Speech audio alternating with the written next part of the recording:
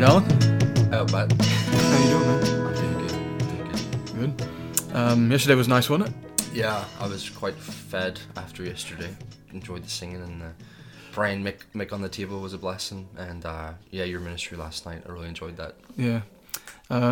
We were just saying that we always study together the sermon for Sunday morning, and I'd forgotten some of it. And the big thing for me was about because we're looking at the conversion of Saul, aren't we? And how whenever he gave his life to Christ and Christ became his Lord, Ananias comes in and says, Brother Saul. And then he goes to the disciples in Damascus, the ones that he was persecuting. Yeah. And they bring him in, and he stays with them for however long. Yeah, man. He receives a new Lord, but they've already got this new Lord. And how do they treat someone who comes into the family, no matter what past they have, is Brother Saul. Beautiful. That's really good. It was a busy weekend for me too, because I've been doing teaching or coaching coaching basketball. Oh wow, basketball and Bible. That's a big difference. Coaching basketball on Saturday mornings, and this week I did the older kids basketball, and there was this one kid who came along. He's really athletic, but he doesn't understand the fundamentals of basketball. So his shot was messed up, and I won't go into how, but he was just trying to shoot from behind his head rather than. But so took him aside at one point and just said, "Listen, this little tweak, and tried to give him a bit of instruction, and he started overthinking it. Right. So like he would get ready to shoot a shot in the game, and you could see him like freeze up and like be almost all the way up and be like, I'm not doing the thing, the tips. Yeah, and so he got really disillusioned about it, and I went to him again after that game and just said, hey, don't overthink it, work on that in your own time and stuff, and all that. And he's like, yeah, I don't even know if I'm really cut out for this basketball thing. Oh man. And I was just like, no, don't get discouraged. I'm trying to help you, But we can be like that, I think, in the Christian life. We can start to have identity crisis, whether that's for good or for bad. We can, when things are going really, really good, or when things are going really, really bad. And last 2 weeks ago now, we talked about when things are really bad. So like when we're suffering. Yeah. When we're sinning, our identity can get lost in that. Yeah. But on the other side of the spectrum, our identity can get lost in successes. Yeah, spiritual successes or service, or physical ones. Yeah. And things go well. Yeah. So we looked at that last night: gospel identity and service and success. And we read through Philippians. I actually taught through Philippians 3 verses 2 to 11, and you have that right there, don't you? Yeah. So it says, "Beware of dogs. Beware of evil workers. Beware of the mutilation. For we are the circumcision who worship God in the Spirit, rejoice in Christ Jesus, and have no confidence in the flesh." That's like cool, because what we were looking at last time was like, so that no flesh would glory in his presence. Yeah. Though I also might have confidence in the flesh. If anyone else thinks he may have confidence in the flesh, I have more so. Circumcised the 8th day, of the stock of Israel, of the tribe of Benjamin, a Hebrew of the Hebrews, concerning the law, a Pharisee, concerning zeal, persecuting the church, concerning the righteousness which is in the law, blameless. But what things were gained to me, these I have counted loss for Christ. Yet indeed I also count all things lost for the excellence of the knowledge of Christ Jesus my Lord. For him I've suffered the loss of all things, and I count them as rubbish, that I may gain Christ, and be found in him, not having mine own righteousness which is from the law, but that which is through faith in Christ, the righteousness which is from God by faith, that I may know him, and the power of his resurrection, and the fellowship of his sufferings, being conformed to his death, if by any means I may attain to the resurrection from the dead. Nice one. Yeah, so gospel identity and service and success, we split it into two, didn't we? We said this tells us first where our identity should not rest, but also the Bible's not just always negative, it's always positive as well. Yeah. So where my identity should rest. And I love that God never just gives us a bunch of rules and a bunch of what not to do's. Yeah, every time he says, do not fear, there's always a because. Yeah. So there's a positive in that command, yeah. I'm always finding that non-believers have a misconception about that majorly. That when we're talking to people on the streets about Christ and stuff, it's always like, it's all about rules. It's all about, and that can come across where it's like always like, do not do this, do not do that, and never like, right, but here's what you should do. Yeah, here's the beauty of the freedom that we have in Christ as well. Yeah. So both in practice and in thinking, I think the big solution here is that if we are doing the right thing, we won't be doing the wrong thing. You have no time to do the wrong thing if you're doing the right thing. Yeah, you were saying about actively pursuing obedience, or courageously pursuing obedience rather than fearfully turning from sin, sort of thing. Like, as we actively pursue obedience, then, Yeah. And that applies for what we think, too. Yeah, And what we meditate on. Yeah. So basically verses 5 and 6 deal with where my identity should not rest. So verse 5 tells us that my identity should not rest in my family. It talks about circumcised the 8th day, and then the very next phrase he says of the stock of Israel, which tells me that my identity should not rest in nationality as well. And then he goes on at the end of verse 5 and mentions two things together as well.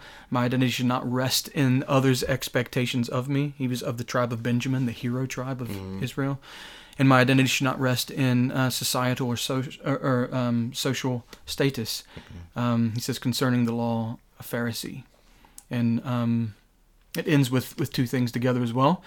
My identity should not rest in my religious service. He says concerning zeal, persecuting the church. Like, how zealous are you, Paul? Well, I persecuted the church. And then the second half of verse number 6, it says, my identity should not rest in my daily performance. So the Bible says concerning righteousness, which is in the law, blameless. Yeah. So that's a pretty comprehensive list by Paul, isn't it? And here's the thing: as Christians, even though Paul's saying I don't find my identity in that stuff anymore. Here's the things I could boast in, but I don't boast in these things anymore. As Christians, we so often find ourselves finding our identity in these things or boasting in these things, totally missing what this is all about here. No, you're totally right. Yeah, and I love that verse number 7. Verse number 7 actually seems to be the dividing line in the passage, where he moves on to the positives after verse number 7, because he says, what things I used to think were gain, what I used to think were redeemable things in my life, I actually see that they're just lost now. Yeah, I've just chucked all that away. Yeah, because I see the lack of value in it. And so he moves on to where my identity should rest, and beginning in verse number 8, he mentions the excellence of the knowledge of Christ Jesus my Lord. I said I love the way the ESV says it, the excellent knowledge of Christ Jesus my Lord. And that tells me that what my identity should rest in is what I know about Christ. Yeah, knowing Him. Knowing Him. Knowing you, Jesus, there is no greater thing. Yeah, that's really good. And I was actually teaching through Discipleship Explored with Jacob yesterday, and it mentioned something in there that the word knowledge, it doesn't just referring to knowing about something, but trying to emulate that knowledge. So it's talking about practicing that knowledge in some way, which would seem to indicate it's not just about knowing Christ, but being like Christ. Yeah, so it's not just a mental assent to facts, it's knowing Him experientially, intimately, and then living out that life that we have in Him. Very good, yeah. And then verse 8 goes on to say that my identity should rest in belonging to Christ. He says that I may gain Christ and be found in Him. And again, Paul's not saying I haven't been saved or that I need to be resaved or anything like that. He's just saying I want more of Christ and to be found in Him. What do you think that means, to be found in Him? Oh, man. Just Christ in me, the hope of glory. Again, this isn't the salvation verse where it's like I'm striving to be saved. It's just my identity, my full identity is rooted in Jesus Christ, and embracing the fact that when God looks upon me, He sees Christ in me, and all these other things I find my identity in are lost, so I can keep knowing Him more intimately and keep pursuing Him. Yeah, it's like Colossians, for you have died and your life is hidden with Christ in God. Yeah, so belonging to Him, but not just belonging to Him when God sees me, He sees Christ, but like I actually belong to Him. Yeah, I'm part of Him now. Yeah. So I think it's beautiful. Not just because I'm preaching it. No, I also think it's beautiful. So yeah, my identity should rest, and I think rest is a really, really important word. Right? I can literally be at rest with this. What I know about Christ, belonging to Christ, and then His righteousness. I can rest in His righteousness. Yeah, not my own righteousness, but yeah. He actually says that. Actually, this whole verse. He says, not having my own righteousness, which is of the law, but the righteousness which is from God by faith. It's amazing because he says concerning righteousness, which is in the law, blameless. But then he turns around in verse 9 and says, but I actually didn't have any of my own righteousness from the law. Yeah. It's just amazing that it says that. But yeah, my righteousness is in Christ alone. Yeah. Nice. Yeah. So his righteousness, I can rest in that. My identity can rest in that. But also what Christ accomplished on the cross. He talks about the fellowship of his sufferings, and that's an interesting phrase. I didn't really expound hugely upon that last night, but the fellowship of his sufferings. How would we describe the word fellowship? It's a partnership and experience. You're part of that, with partaking with him, I guess. So we're fellowshipping with Christ because Christ suffered. But also I think the fact that he's writing to the Philippians here. He's writing to a group of believers. There's also this aspect of not only do we fellowship with Christ in our sufferings, but we belong to a fellowship of people who suffer as Christians as well, which is a beautiful thing. We don't just belong to Christ; we belong to one another as well. But that comes back to what he accomplished on the cross. So if what we say about the cross, so like Hudson Taylor, right? One of the things that the big thing that convicted him and brought him to salvation was he was reading in his father's study a tract called that had the phrase "the finished work of Christ," and he was just like, "I've heard about the cross all my life. What does that mean? The finished work of Christ. What does this mean? Yeah, what's the finished work? Well, and it was this idea like everything that Jesus needed to accomplish to ensure my eternal salvation and my reunion with Him was accomplished. And when he said it is finished, he was saying that's the finished work. The work is done. Yeah, beautiful. Yeah. Yeah. So he goes on to say in verse 10, not just the fellowship of his sufferings, but being conformed to his death. So he's saying, because I share in the sufferings of Christ, I'm okay with my life being conformed to his death. So how do we conform our lives? We're talking about cross-centered life, right? So how might that look if I'm going to say I'm going to tweak my life and be more cross-centered in my approach? I think it looks like Philippians 2. And that whole life that Jesus lived was of not pursuing his own interests, but the interests of others, which is, Timothy's an example of that. He doesn't seek his own, and Epaphroditus is an example of that. He nearly died serving you guys. So yeah, like a life of dying for others for the cause of Christ, laying down your life, not necessarily dying, but dying daily and taking up your cross daily to serve Christ and others. Yeah, I think the buzzword would be sacrificial, wouldn't it? Yeah. Really, yeah. Just a life that is sacrificial to God, a life that is sacrificial to others around us as well, which is humility in a nutshell. Yeah. So we were talking about last week about the meek, inheriting the earth. Yeah. And that's meekness right there, isn't it? So what Christ accomplished on the cross and what Christ accomplished after the cross, it says the power of his resurrection. It's the beginning of verse number 10. And then he goes on to say that I may attain to the resurrection of the dead. So because Christ is risen, what are the implications to me in Christ's resurrection? Yeah, I too shall rise. Yeah. It's beautiful, yeah. And we talked about how so eternal life is the life of the eternal one. Right? So Jesus rising from the dead. We could go to 1 Peter, couldn't we, and talk about how all of us who have been saved, who have put our faith and trust in the Lord Jesus Christ, the risen Savior, we share in the resurrection life of Christ. Yeah. So literally we're united in the life of Christ. Yeah. Well, this all sounds good, Matt. Our identity is in Jesus Christ alone, Paul says, and his righteousness, his finished work, and knowing him and pursuing him. But what you were really highlighting last night is that's not, even though that is where our identity actually lies, that's not practically where we place our identity on a daily basis, even as Christians. No, you're right. That's the struggle.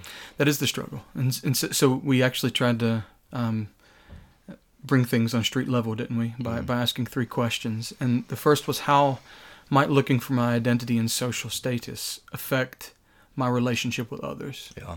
So we go back to where my identity should not be, right? And we mentioned not in family, not in nationality.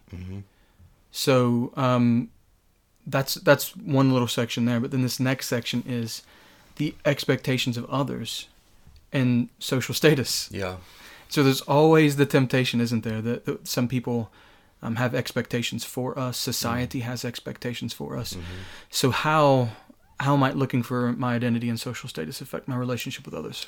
Yeah, the table, our table was really good stuff. Like so there'd be pride because if I compare myself to other people, I might have cause for pride. I mean, he says I was a Pharisee, and Jesus very much rebuked them because they loved the attention.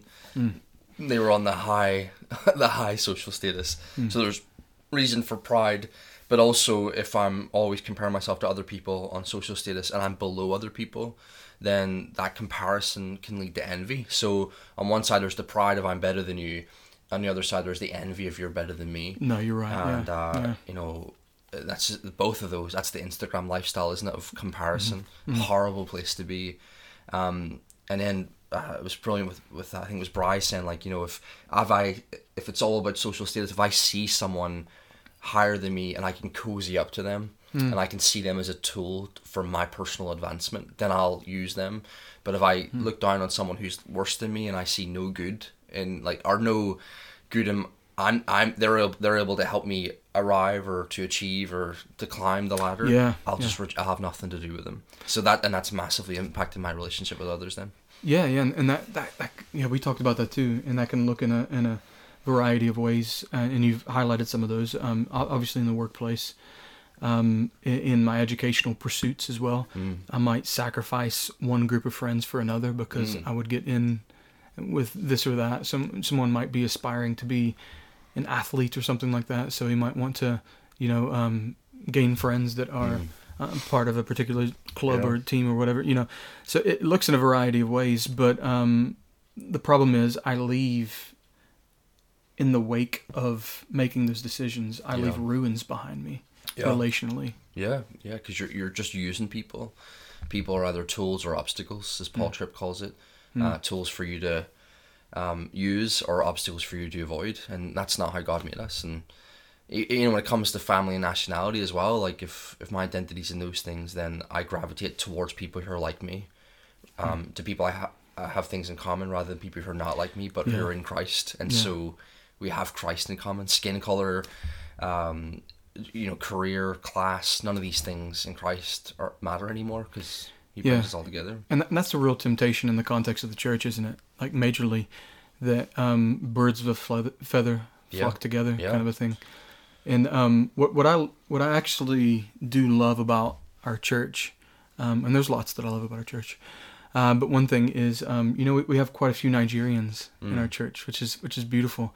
But I love seeing on Sunday morning, and we have people from lots of different nationalities and backgrounds, but particularly the Nigerians. I love seeing that they're not like just sat together. I'm seeing them like intermingling with everybody, and everybody's intermingling with them. Yeah. And it's actually a wonderful thing to see. In the youth group, we've got some Eritreans in the youth group, and they're just like they're part of it. Yeah. And I think that's a beautiful thing. We have the actual thing in common. Yeah. So we don't. It's not young people. If we find our identity in these things, it's like we gravitate towards they're young too, or they like Tolkien, so I'm gonna hang out with them, or they like coffee, but it's like, or they make me feel good, so I'll gravitate toward them, and it's like, no, in Christ I'm free from my identity being in any of these things. We can always, and maybe we'll talk about this again, but we can always take the approach of, I have nothing in common with them, so I actually don't want to be around them. But if you're in Christ and they're in Christ, you do have something in common. You have the greatest thing in common. Yeah. There's no You'll celebrate You'll celebrate that for all eternity. That thing you have in common. Yeah. Get used to it. Yeah. And it was W.A. Criswell, who was an old Southern Baptist pastor in America, but he said, "The praises of earth prepare for the praises of heaven." So it's like what I'm praising God for now is almost like preparatory for what I'm going to praise God for in the new creation. And I think common ground in Christ is one of those things, isn't it? Yeah, beautiful. The second question that we looked at was how might looking for my identity in daily performance, and we can kind of chuck in there as well, not just my daily performance, but kind of religious service. Yeah. So how might that affect my walk with the Lord? So not just my relationship with others, but my walk with the Lord specifically. Yeah. So there's if it's on my daily performance, on my good days, if I'm finding my identity in my daily service or my daily performance, then on my good days I don't really need the Lord, because I'm like, hey, look at me, I'm great. Pride comes in, and I'm like, and especially if a whole week of good days come and you're like just plain sailing, and you're like, oh man, I am the epitome of Christianity. But then if you have bad daily performance days, and if they compound to multiple bad days, it's that shame and guilt stuff we talked in the other series of bearing fruit, that I'm going to actually be distant from the Lord, because how could he want anything to do with me after this week of disaster, or even this day of failure? So yeah, again, it's pride, guilt, shame, these horrible things start creeping in. No, that's absolutely right. I actually said, so on the latter bit of what you were saying, I said a couple of different times yesterday, I think, when before and after, that I think the most dangerous place for a Christian is on the other side of a victory. Yeah, big time. Yeah, because we're like, man, look what I just did. What I just did, yeah. And so we're like, we puff ourselves up, and we're like, think that we're impervious to temptation and all that, and then suddenly it hits us, and we're taking a nosedive down, and it can be really disillusioning. Yeah, that's on Sunday morning I was finishing up with, when you get it right, if you have a day of getting it right, run to Christ and give him the praise and glory, because it was him. But we forget that, don't we? No, you're right. Yeah. On our good days and on our bad days, when we perform well and when we perform poorly, Christ is still Christ, and we still belong to him. And we still have his righteousness. Yeah. Which is from God by faith. Yeah, but we don't always tell ourselves that. Yeah. And I was actually opening up recently just about, I actually opened up a little bit last night, just about how one of the things that I really struggle with is my kind of inner dialogue, or is that the right phrase? Inner monologue. So this ongoing conversation that my flesh is having. So I'm telling myself that I'm a failure whenever I fail. I'm telling myself that I'm, like you'll never be anything but a sinner whenever I sin. So I think there's, it's a big struggle. Yeah. As believers. That's cool that you said dialogue by mistake, because that's part of the fix, isn't it? Instead of the monologue of hearing yourself say these things, it's the dialogue of, what does Christ declare about me in Scripture? No, that's really, really good, man. Yeah, absolutely. So I was just trying to find a quote from Lloyd Jones, but he said something like, rather than letting ourselves talk to us, we should be talking to ourselves. Yeah. So it's the flesh is trying to tell us things about ourselves that aren't true, but the Spirit is trying to reinforce our identity in Christ. Yeah, and the flesh might even telling things that are true, but the Spirit is telling us things that are truer. Yeah. You're right. Like, no, but both are true. Like, you're a mess. Yep. And Christ is fixing me. Yeah. You're a disaster of sin. Yep. And I am forgiven and righteous in him. So, like, it's that tension of both being true and letting the Spirit speak and letting the Scriptures speak into our lives. Yeah. Which is question 3, isn't it? That identity in the gospel. Yeah. So how will anchoring my identity in the gospel alone free me from my temptation of pride? Yeah. So how does that work when I anchor my identity in the gospel alone? What does that do to pride in my life? So I think the Beatitudes are really, we talked about that last night, poor in spirit. So if it's in the gospel, then I'll have the confidence in Christ to own sin for sin rather than excusing it and justifying it away. I'm a sinner. I've done this thing wrong. But but Christ is merciful. So the gospel allows me to own my sin, which is a humbling scenario. But then also we were talking about how when the disciples went away and they were doing all these things, casting out demons, working miracles, and they come back and they're like puffed up a little bit, and Jesus is like, yeah, rejoice that your name's written in heaven. Like, that's the greatest thing. So like both of those, that humility of I'm a sinner, and that humility of any righteousness I have is freely given to me in him. Both beautifully humbling. Yeah, that's great. Yeah. I think what it boils down to is we want to find our identity somewhere. Yeah, we need to. We're always looking for that opportunity. Yeah. And so when we're either speaking to ourselves in the flesh, or when we're allowing others who are in the flesh to speak into our lives. We start to believe things that aren't our identity. We start to take on an identity that should not be ours as Christians. Yeah. But when we let God through the Holy Spirit speak the gospel into our lives, then that tells me who I am. I'm a unique creation in Christ, eternally, unconditionally loved. God is going to persevere in love toward me all the days of my life. Yeah. Seeing that played out is beautiful, man. When we're in the church, going back to the church context, like you have GPs and then mechanics, brothers and sisters in Christ. Yeah. In our church in Bath, you had eye doctors in London, and just workers. Yeah. And their brothers and their deacons together, and it was just like, this is what Christ does, is he brings people together. And it's not like I'm better than you because I make more money, or my house is bigger, my car's better. It's, you're my brother, and I don't boast in these things. And that hymn you played, we sang together on Sunday evening, really fit into this. My forbid it, Lord, that I should boast, save in the death of Christ.